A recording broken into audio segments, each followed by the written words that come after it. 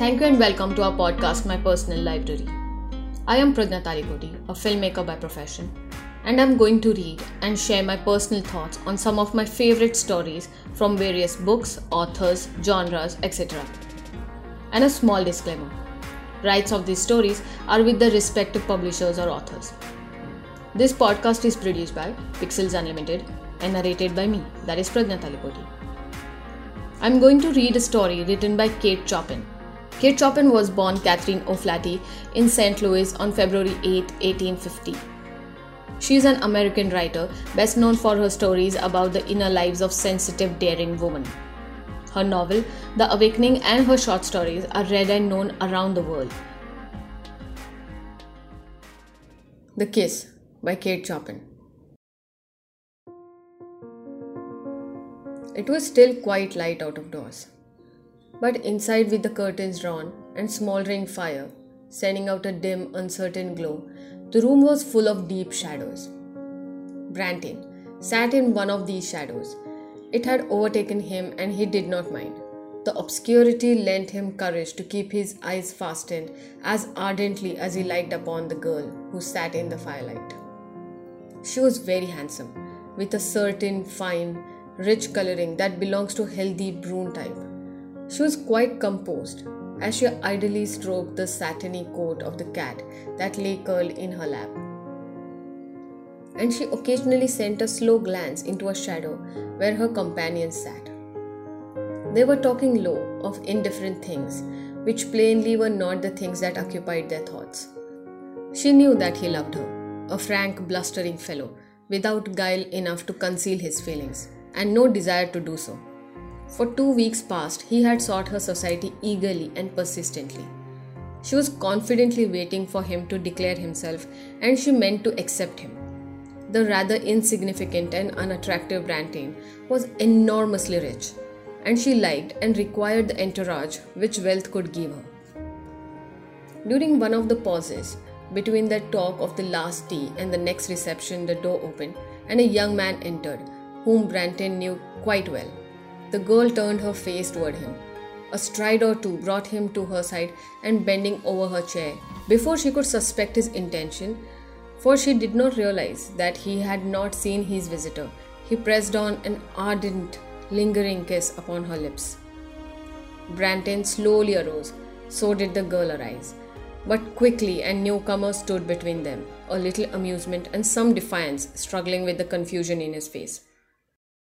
I believe, stammered Brantin. I see that I have stayed too long. I had no idea, that is, I must wish you goodbye. He was clutching his hat with both hands and probably did not perceive that she was extending her hand to him. Her presence of mind had not completely deserted her, but she could not have trusted herself to speak. Hang me if I saw him sitting there, Natty.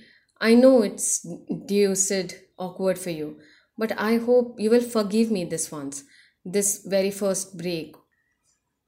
Why, what's the matter? Don't touch me! Don't come near me! She returned angrily. What do you mean by entering the house without ringing? I came in with your brother, as I often do, he answered coldly in self-justification. He went upstairs, and I came in here hoping to find you. The explanation is simple enough and ought to satisfy you that misadventure was unavoidable. But do say that you forgive me, Natalie, he entreated, softening. Forgive you? You didn't know what you're talking about. Let me pass. It depends upon a good deal whether I ever forgive you.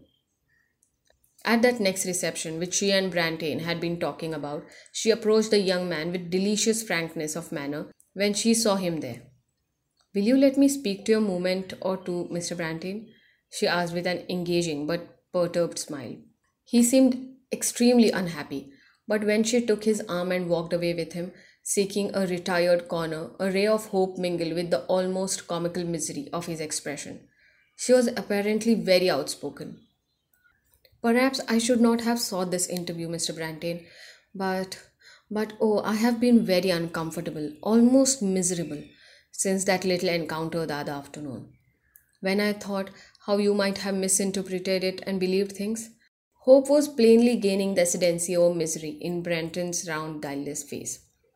Of course, I know it's nothing to you, but for my own sake, I do want you to understand that Mr. Harvey is an intimate friend of long standing.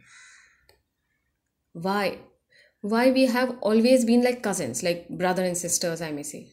He's my brother's most intimate associate and often fancies that he's entitled to the same privileges as the family. Oh, I know it's absurd, uncalled for to tell you this, undignified even. She was almost weeping. But it makes so much difference to me what you think of me. Her voice had grown very low and agitated. The misery had all disappeared from Brantain's face. Then you do really care what I think, Miss Natalie. May I call you Miss Natalie? They turned in a long, dim corridor that was lined on either side with tall, graceful plants. They walked slowly to the very end of it. When they turned to retrace their steps, Brantain's face was radiant and hers was triumphant. Harvey was among the guests at the wedding, and he sought her out in a rare moment when she stood alone. "Your husband," he said smiling, "has sent me over to kiss you." A quick blush suffused her face and round polished throat. "I suppose it's natural for a man to feel and act generously on an occasion of this kind. He tells me he doesn't want his marriage to interrupt wholly that pleasant intimacy which has existed between you and me. I don't know what you have been telling him," with an insolent smile, "but he has sent me here to kiss you."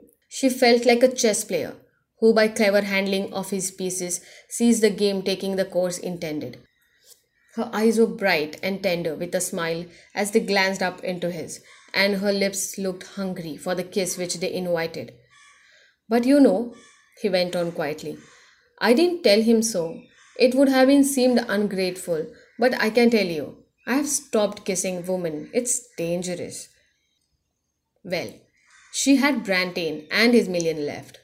A person can't have everything in this world, and it was a little unreasonable of her to expect it. Review. The Kiss. Kate Chopin portrays how deceitful a character could be. She reveals that a person should not be judged only by his or her appearance. In this short story, she tells us a self-seeking story of a Natalie. She's in love with Harvey and Brantain at the same time. She chose Brantain because he is very rich, and if she marries him, she thinks that her life will be better. Is the purpose of the story is to show how despite how formidable a woman is, she is still bound to social constraints around her. Considering the time it was written in, I wonder if Natalie accepted Brantain more because of the security than a personal materialism. Hope you like the story written by Kate Chopin, The Blind Man. I am Pradna Talikoti. You are listening to My Personal Library, the podcast. You can subscribe, rate and review on Podbean, Stitcher, Spotify, or wherever you get the podcast. To know more, please follow Pixels Unlimited on Instagram, Facebook, and YouTube. Thank you for your time. Keep on listening.